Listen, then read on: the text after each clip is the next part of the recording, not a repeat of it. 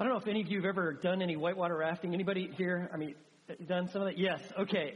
It is awesome. The first time I ever did this, Corinne and I were just married, and we went on a 2-day river rafting trip on the Deschutes River in Oregon. And so, you've certainly seen pictures and stuff like that. And so you actually do it, and they assign you a guide to your boat. And when you first launch in there, I mean, the water isn't going really that fast at all. And, everybody's like, you need to have helmets and make sure you listen to my voice. And I'm like, this is nothing, man. I could be the guide, and I've never even done this before. You're just basically floating down on this river. It's no big deal. And that is until you actually start hitting rapids. And then you see other boats, and sometimes they might capsize or one person goes flying out. And when you hit class 3 and 4 rapids, then all of a sudden you're really appreciative of the guide who's telling you to do things that you have no idea that you should be doing this. Like how many times a stroke, what to do, when to just kind of hope that you're not going to capsize. Well, you need to have a guide. And I'll tell you, it's a great way to spend a couple of days. But if you don't think it's a big deal to have a guide when you go whitewater rafting, if you don't know what you're doing, you're mistaken. If you're going to get to your destination and you'd like to do it in one piece, you need to have a really good guide. And what is true of whitewater rafting is even far more true when it comes to the local church. If a church is going to be everything that Jesus Christ intended, and Jesus did promise, I'm going to build my church, it is going to need godly leaders who are going to serve as guides. Really, leadership is really all about influence, and you are only as good as your leaders. We see that in every realm. But that is especially true in the church. Really, the spiritual maturity of a church, in a large part, is going to be determined by the level of spiritual maturity and vitality of its leaders. You need to have leaders that model maturity in Christ. And they have a vision of seeing that accomplished in a body of believers where the gospel goes forth and the saints grow, mature, and develop. And now, that's why you're going to find that the Bible, especially in the New Testament, gives so much attention to spiritual leadership. What they do and the character they must have. And really what you're looking for when it comes to spiritual leadership are men who are vitally connected with Christ. You are looking for John 15 kind of leaders. Remember Jesus said, John 15 verse 5, I am the vine, you are the branches. He who abides in me and I in him bears much fruit. For apart from me, you can do nothing. You need leaders who are vitally connected with Jesus Christ, and they are, in turn, helping the church grow, mature, and develop. And so what does spiritual leadership look like in a local church? What does a shepherding leader look like? And so the characteristics we're going to look at are found in 1 Timothy chapter 3, verses 1 through 7. Now, there are other texts that we could go to when it specifically talks about church leaders who are elders, overseers. But we're going today look at 1 Timothy chapter 3. And the traits that we're going to be looking at are really true of all spiritual leaders. And really, they are the traits and the characteristics that we all want to foster and develop. That makes sense, doesn't it? That your leaders should model, to a large extent, what God is seeking to accomplish in every person. So what are these traits? Well, let's take a look at it. The very first thing, when it comes to church leadership, is that church leadership is not shaped by culture. That's not where we take our cues. We take it from the Bible. And the Bible begins here in 1 Timothy chapter 3, verse 1, that when it comes to elder leadership, they have to have a desire for the work. They're not just into the position, really, they have a desire for the work. Look at it, chapter 3, verse 1. It says, it is a trustworthy statement, if any man aspires to the office of overseer, it is a fine work he desires to do. Now, it's interesting here. You see that word aspires, and then you also see desires. Aspires has the idea that someone is like reaching out after something. It's like an external action. But the word desires speaks of a strong passion, like an inward desire. And that's what overseers or elders are to be. They are people who outwardly pursue because they are driven by a strong personal desire. Not a desire for a position per se, but a desire for a particular work. It is the work of shepherding and guiding believers to maturity in Christ. And when you look at elder leadership or leadership in a local church, it's really a lot like family leadership. In fact, you're going to see later on that he talks about how important it is to have an elder who has a strong background in family. And it's like parenting. It's never done. It's highly relational. It's kind of like you never see just instantaneous growth, but it's just always an ongoing process. And that's what leaders do, especially church leaders. It's not a position so much as it is a way of life. Now, it's interesting. In the New Testament, overseer, elder, pastor, shepherd, maybe your Bible might have it translated bishop. These are terms that are synonymous. There are three different terms, and they're used synonymously. They all speak of the same office, but each one of these terms kind of highlights a particular feature. And if you want to see some other texts that talk about like church leadership that are elders, overseers, and even how they use these terms interchangeably, you can look like at Acts chapter 20. You can look at Titus chapter 1, verses like 5 through 7. You can look at this text that we're going to be looking at. Another one is 1 Peter chapter 5, verses 1 through 2. All of these are specifically talking about church leaders who are elders or pastors. So when you talk about, like, let's say the term elder, that emphasizes dignity and maturity. There are also times where this elder is referred to as like a pastor or a shepherd, and that emphasizes leadership and caring and teaching.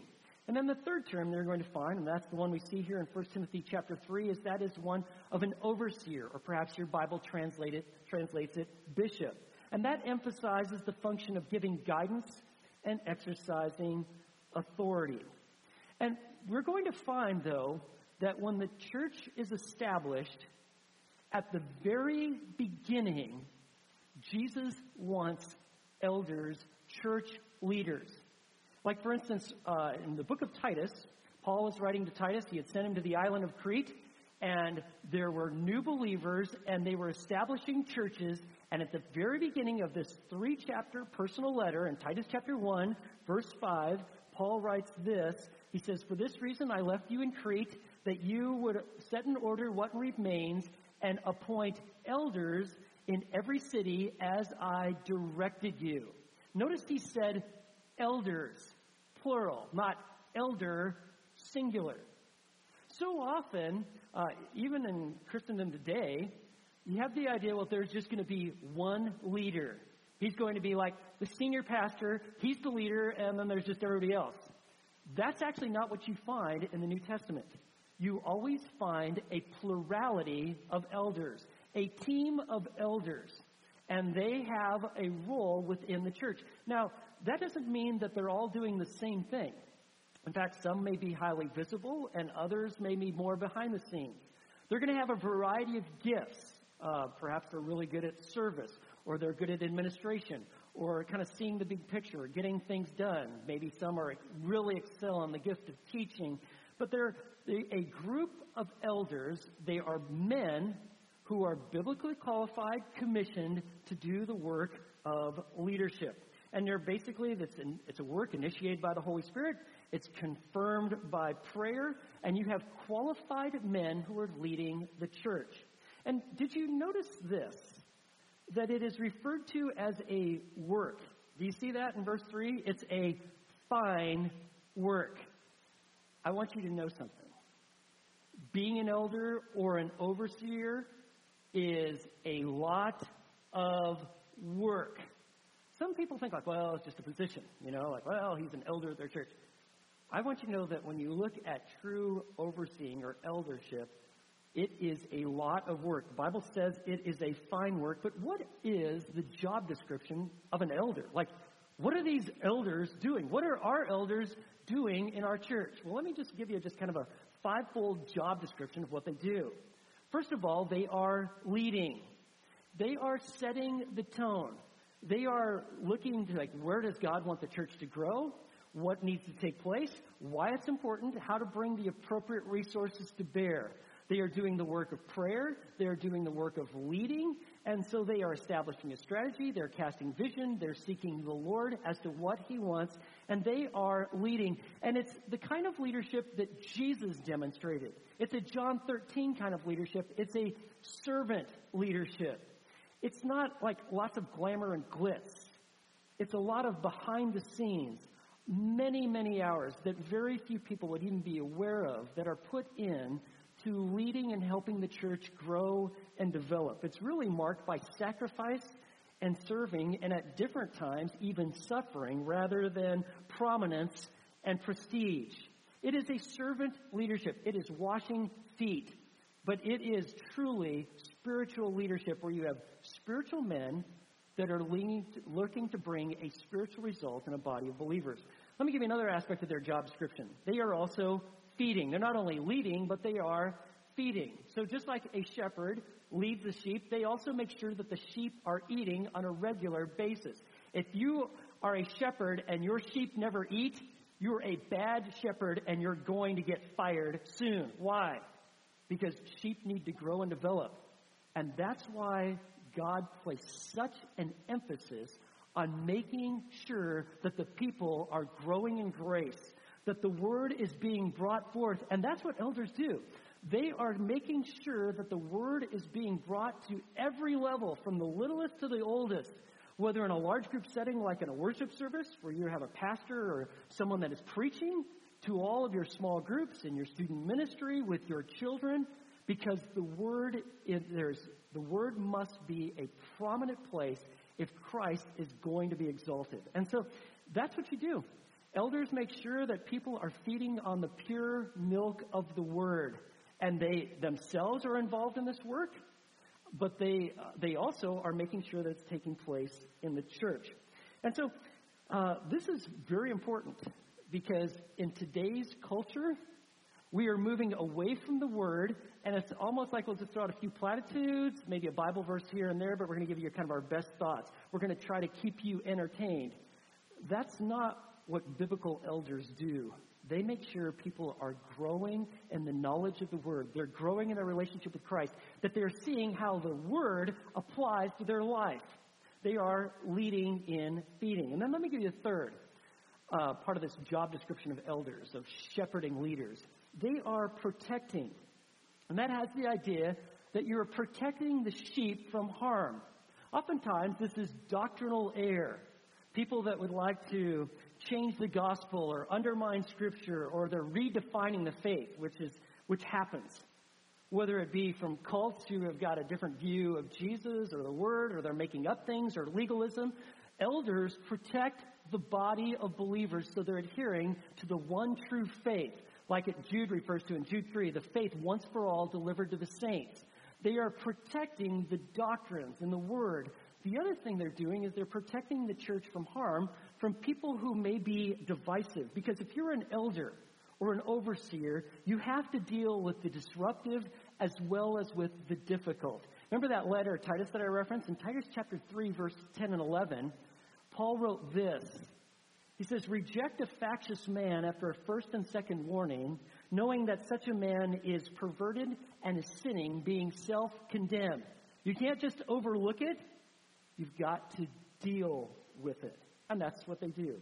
Just like a shepherd would oversee sheep and protect them from wolves, so shepherds in a church, they protect the body of believers. Let me give you another part of their job description. This fine work, they are nurturing. They are doing everything they can to promote care in the body. That doesn't mean that they are the ones that are providing the care in every respect, although they do provide care, but that you are cultivating a love within the body, where the body works well, where we care for one another. We rejoice with those who rejoice. We weep with those who weep. And so they're involved in the nurturing. They're making sure that love is expressed and demonstrated. And then let me give you a fifth responsibility. They are involved in discipling. So remember when Shane spoke of the kingdom priority of making disciples of the nations? Elders have this at the forefront. We're not just running a church. No. We are seeing the gospel go forth, and we are making disciples, people that grow to the fullness of maturity in Christ. And this isn't just rhetoric. It's not just theory. It's not just kind of an ethereal concept out there. We are actually involved in this work. We actually make disciples. You want elders who are multiplying leaders. They are making those personal investments where people are growing and developing. And really, a church has to come to a point where they're developing these kind of leaders. Every once in a while, God just kind of airdrops someone that's already qualified and functioning like this. But for the most part, churches have to develop these kind of leaders. So the first trait of a spiritual leader is that they have a desire for this kind of work: leading, feeding, protecting, nurturing, and discipling. Then the second is they have to have a depth of maturity. And they're going to find here, beginning in verses 2 all the way through 6, you're going to find a listing of qualities, character qualities. Now, I want to say something right from the onset. There are no perfect elders, okay? Guess what? What happens is some sheep become shepherds, but they're still sheep. They are still men cut out of the same bolt of cloth. They have an inherited condition from Adam, and they are sinful. They are trusting in Christ. They have salvation, and they have grown significantly in sanctification, but they're not perfect. And so you need to keep that in mind. But what the Bible does is it paints a picture of maturity of character and of leadership. And it's not meant to be exhaustive, but it's to kind of paint the picture of this is the kind of men that you want leading your church. Now, in our culture, we have a tendency to overlook character, especially in these last few decades. It's the idea that, well, it doesn't matter about your personal life. Just can you do the job, right? In fact, it's interesting that not only do we have a tendency to overlook a lack of character, what we do is if we see someone that is successful in one arena, we assume, well, they must have carryover value into their character, and so they should be leaders or elders in a church.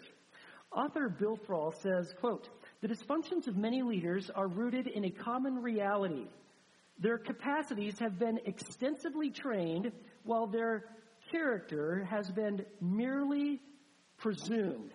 I want you to know that the Bible makes no such presumption. Your character absolutely matters. You need to know that as a Christian, that your character matters. It's not that you're just good at your job. You need to be good at life because you're abiding in Christ and you have a growing sense of Christ shaping and developing your character. The word character is often translated image in the New Testament. It's the word icon. It has the idea of some outward object, like putting a mark or putting a press. For instance, like a notch or indentation, like some sort of scratching or indentation, or like writing on a stone or a coin. And the word character came to have this historical meaning that it is a distinctive mark impressed or formed on the inside of a person from an outside force. God is seeking to develop character in your life. And there's really like 4 S's that I came up with that he predominantly uses. He uses his son, Jesus, who not only calls you to himself, but he models for you the Christ-centered character of like what we're to manifest, what we're to look like. If you want to know what maturity looks like, you look at Jesus. How he handled situations, how he lived with priority and a focus to please the Father and to walk his will. Another S that God uses to shape people is his Spirit. He literally empowers us with his Spirit. His Spirit is holy. He is the Holy Spirit. He will warn you of staying away from certain things. He promotes health, wholeness, vitality, walking by faith. Another S that God uses is Scripture. God uses his word to shape individuals. And the final one he uses is saints.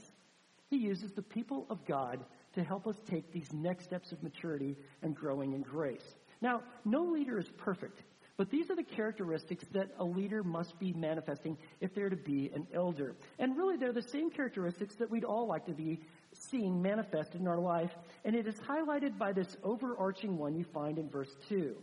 An overseer then must be above reproach. It has the idea that a person is blameless, that this is a man who has unquestionable character. There's like no handle on his life. There's nothing to accuse him of. They're not perfect, but they're above reproach. That means in his marital life, family life, social life, spiritual life, how he functions in the community, in the church, there's no glaring handle like, yeah, that is like sticking out like a sore thumb and everybody sees it. No, leaders to exemplify what Christ is seeking to develop in all people. There's a leadership book I think some of you are familiar with from Kouzes and Posner called The Leadership Challenge. And in it, they interviewed 1,500 managers from around the country and asking them, what is the characteristic that they most would like to see and admire in their superiors? And this is what they found. The category that got the most frequent response was, anybody want to guess? Integrity. That's what they're really looking for. Real thing. Who you are on the inside is being manifested. There is a wholeness. There is something that we can aspire to. And so he says, you want to find leaders who are above reproach. And then this next characteristic, they are the husband of one wife. Okay? So I know that some churches are adopting or have adopted we'll just have women elders. It is really hard to be the husband of one wife. You'll either have to redefine marriage or you just completely have to violate the scripture. It speaks of a one-woman man. That's literally how it could be translated. It is a husband who is consistently, both inwardly and outwardly, they're devoted and they're faithful to their wife. This really says nothing about marriage or divorce so much as it's about one's moral and sexual purity. And that's what we're after here. You're looking for someone who's not driven by a sexual addiction like pornography. There's no perversion. They're not involved in extramarital affairs. They relate to the opposite sex in a healthy way, but they are a one-woman man. And so another characteristic, and he's just going to start painting this picture. You see that above reproach. Husband of one wife. The next one he lists is temperate. Has the idea, it literally means wineless, okay? And it came to the idea that someone who is alert, they're watchful, they're vigilant, they're clear-headed, they're sober-minded, okay? They're alert to spiritual realities. That doesn't mean that they can't have a sense of humor. They're just like super stoic and they never laugh, No. They're full of life because they're full of Christ, right? But they are serious about the matters that are serious. They are, when it comes to temperate, they are concerned about eternal matters. They take these things serious. The next one, he says, is that they are prudent. Or it could be in your Bible translated sensible, that they have properly ordered their priorities. They're serious about spiritual matters. They demonstrate sound wisdom and judgment. They've kind of aligned their priorities correctly, okay? And so they're not just excessively giving themselves to, like, for instance, entertainment or even to their work, but they're seeking to live a balanced life. They are pursuing life in such a way that God is central to it and that they're caring for their families. You're looking for individuals who are prudent, okay? They don't go off easily. They are sensible and they are prudent. Then the next one he lists is that they are respectable. As he paints this picture, you're looking for men who are respectable. That means they're well-ordered. They're honorable. Their life is looked at in such a way that it's guided by respectable ideals and values. They live out what they believe. They live out their values. They actually could tell you what they are, and they live them out. They are respectable. The next one he says is that they are, you see in verse 2, hospitable. This is an interesting word. It literally means to show love to a stranger. There is something about them that they can engage various people. Even some of those folks that are a little bit awkward, and they got some idiosyncrasies. You want spiritual leaders who can engage. They're not afraid. It doesn't mean that it's necessarily easy, but they can show love even to strangers. They make you feel welcome, okay?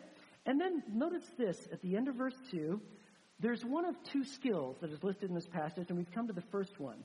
They have to be able to teach. Do you see that at the end of verse 2? They've got to be able to explain significant doctrines.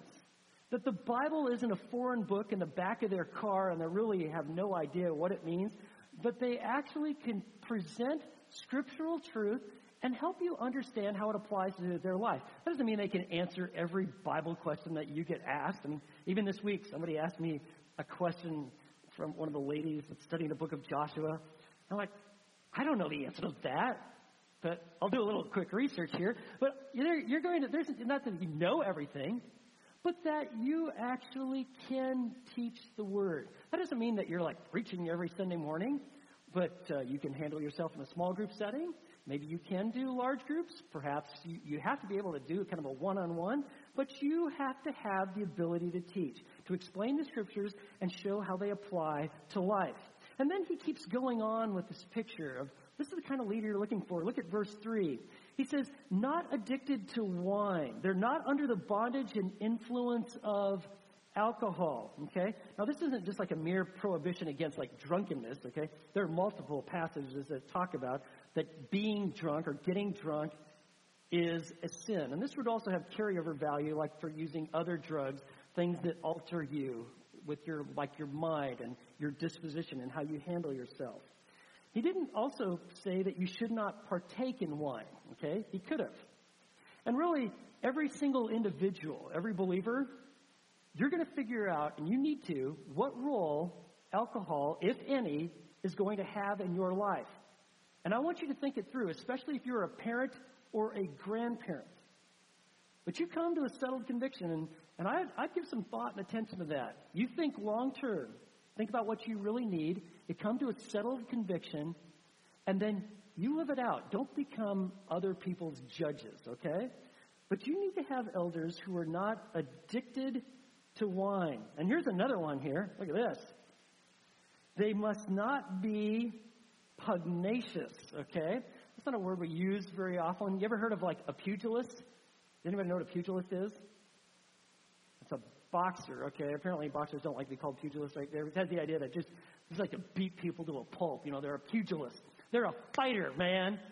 They have a really quick fuse, man. 5 seconds, something doesn't go their way, they just blow up. You can't have spiritual leaders in your church functioning that way. They are not one who resorts to violence or a giver of blows. They're not warlike.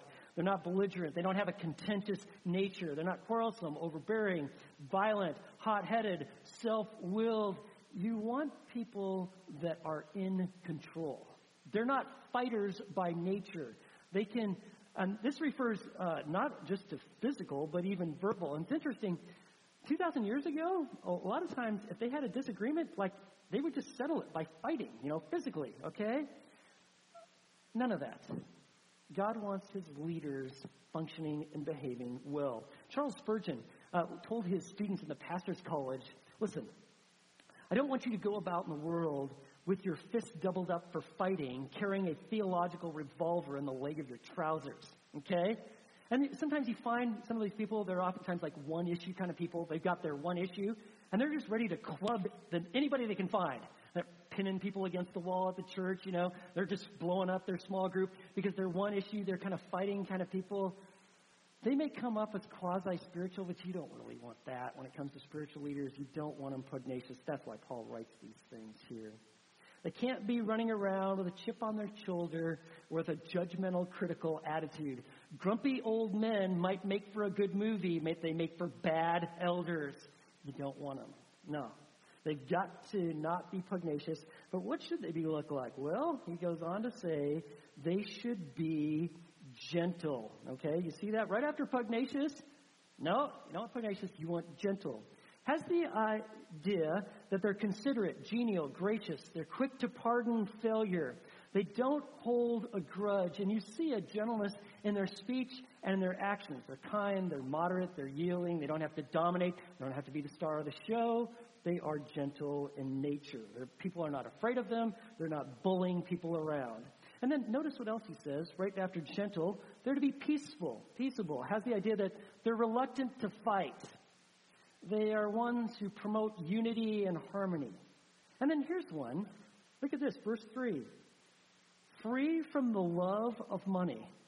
You know, that's really what Christ is seeking to cultivate in all of us. That we do not have the idol of money running our lives. It doesn't mean that you can't have money. It doesn't even mean that you can't have a lot of money. The problem is when you love it, when it becomes your God, your sense of security and well-being comes with how much finance you have. It's like the God that drives you. If it is finances, money, your retirement, friends, you've got the wrong deity. They cannot be lovers of money. They need to be lovers of God. And so he says, when it comes to spiritual leadership, these are the characteristics. And then we come to another one of those abilities and skills. Remember I told you there were two? One we saw is that they have to have the ability to teach. Because you've got to be able to present truth in such a way that people can understand it. So he highlights character. But you've got to have a couple of skills, and you've got to be competent at it with them. You have to be able to teach. You saw that in verse 2. But you also have to be able to lead well. Look at verses 4 and 5. He says, he must be one who manages his own household well, keeping his children under control with all dignity. But if man does not know how to manage his own household, how will he take care of the church of God? So he's saying, if you want leadership developed, the very best place to develop spiritual leadership is in the home. Because being an elder is a lot like being a parent. And so he says, this is what you need. You need elders who are good leaders in their home. That doesn't mean that their families are perfect, okay? I want you to know that there are no perfect parents and there are no perfect children, okay?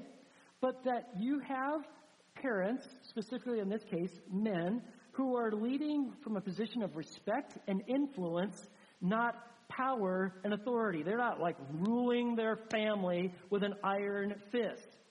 Or on the other hand, they could just care less. They're like, I don't care what my kids do. It doesn't really matter to me. And the family is just fragmenting and going all different directions. There is no spiritual leadership. There's no idea, of course, of where we're going and how we're going to get there. Why it's important? No, you've got to have elders who actually see this being manifested in their family, so it has a possibility of being manifested in the church. Now, I do want to say that it doesn't mean that they have to be a husband and a parent. The Apostle Paul wasn't married, didn't have children, but he's talking about the kind of leader you're looking for. A leader who is calm and they can create a structured environment. So this is what leaders do. And it starts in the family. But this is what leaders do. They create and cast vision. They promote and protect a Christ-centered culture. Leaders deal with difficulties, just like parents have to deal with difficulties like all the time, right? That's what you do as parents. Guess what? Same in a church. You deal with difficulties. Elders need to develop structure for a growing church. That takes a lot of work. And they also need to identify, invest in, and empower leaders and teams. And it all gets started with the family, but it has carryover value into the church. And leaders cannot be passive. You've got to take responsibility. It is a sorry situation if you have an elder or an overseer that just goes passive and doesn't actually act or do anything. No, he says that's why you're looking for these kind of leaders. They're engaged with their family. Chances are they can be engaged with the church. And here's something else I want to show you. Look at verse 6. And they are not to be a new convert, so that he will not become conceited and fall into the condemnation incurred by the devil. The condemnation incurred by the devil was pride. And if you get a new believer and you stick them into high levels of leadership, it's kind of like too much, too soon, too bad. I don't care if he's successful in business. He needs to mature in Christ. He needs to demonstrate character of growth. And that takes time. That doesn't happen overnight. And Satan, it's kind of like a sniper. They're going to go after like officers, right? That's what the snipers do. They're going to go after those high-level people. And that's what Satan does. Like, man, if I could take out some of those top leaders and send this church into chaos. And one of the ways the church goes into chaos real quick is if you have a conceited, relatively new believer and they're in position of spiritual leadership. And so this is the traits that he lists here. Now, you might be thinking like, whoa, you went through some of those, and I feel like I've got some work to do on some of those. I want you to know that God wants to address those things. He wants to develop your character fully. You know, what happens if you have a broken bone, like if you have a broken arm or leg? Anybody know what to do? Kids, where are the kids? Anybody know what if you have a broken bone, what do? That's right. You go to the doctor, right? Go to an emergency room. What are they going to do? They're going to set that baby. They're going to put a cast on it, and we're going to return you to health. You're going to be better than you ever were before, right? And so if you see like, whoa, you hit some things here that I directly need to address. This is what you do. How do you overcome sinful patterns? Well, you call it what it is. You call it sin, okay? You identify the problem. Don't rationalize it. Second, you confess it and communicate with Christ. You confess it and you start talking to Jesus about this. You repent of your sin. You renew yourself with truth and grace that you're fully forgiven, but that God intends to bring about holiness in your life. And you redirect your steps, okay? It's like you see, whoa, I'm going in this direction. Lord, help me to walk in a healthy pattern. And that means you might want to connect with others because others can help you overcome because health is worth it. The health of a church is really determined by the health of its individual members. And so he says that's what you want to do. But this passage really emphasizes you want to have leaders who've got a high measure of health and maturity. If you don't have Christ-centered leaders, you're going to have a human-centered church. And it might do an occasional little bit of societal good, but it will not be what Jesus intended the church to be in the world. And then finally, speaking of the world, there's one other priority, trait of a shepherding leader. It's found in verse 7. They have to have a demonstrated testimony to the world. Look at this. And he must have a good reputation with those outside the church so that he will not fall under reproach and the snare of the devil. You see that? It has to be a good idea with the person's non-believer, believing coworker or neighbor. It makes sense. Like, for instance, like you're being considered for an elder position. What's that? You're talking with their coworker. You explain like leadership in the local church, and they go, well, I may not agree with his morality and what he believes, but he is a man of integrity, and that makes sense. You've got to have a fully integrated, consistent life. These are the traits of church overseers. They desire the work, they have a depth of maturity, and they have a demonstrated testimony to the world. And that is why growing believers need shepherding leaders. Like it says in Hebrews 13:17, obey your leaders and submit to them, for they keep watch over your souls as those who will give an account. Let them do this with joy and not with grief, for this would be unprofitable for you. And so, friends, if you're going to go down the river, you're going to need some good guides. It's very interesting. After the resurrection, spiritual shepherding was on the forefront of Jesus' mind. Remember when he calls Peter, and we generally think of this where he's restoring Peter. Remember at the end in John chapter 21? But it's far more than restoring Peter from his denials. It is commissioning Peter. I want you to lead with love. I want you to shepherd people like I shepherd people. Remember, I want you to feed my sheep, tend my lambs. I want you to care for people like I do it. And the way you do it is in my strength. Because growing believers need shepherding leaders. Friends, this is what we aspire to at Fellowship Bible Church. We're taking our cues not from culture, not from the world. We're following the Word. And so let's take a moment here to pray. Lord, thank you for the power of Scripture. How you lay it out with such clarity, what it looks like for a church to have spiritual leaders and why that is important. And so, Lord, thank you for doing this in our church. And perhaps, Lord, as we've gone through these character qualities you're seeking to develop in all of us, that there is an indication that we need to confess some sin right now and ask you for next steps. So would you do that right now? And if someone here is here today, if they never trusted Jesus, would they just pray with me and say, Lord, I turn from myself and my sin, and this morning I believe in Christ. And Lord, would you continue the good work you've started in each of us and in all of us and in our church? We pray in Jesus' name. Amen.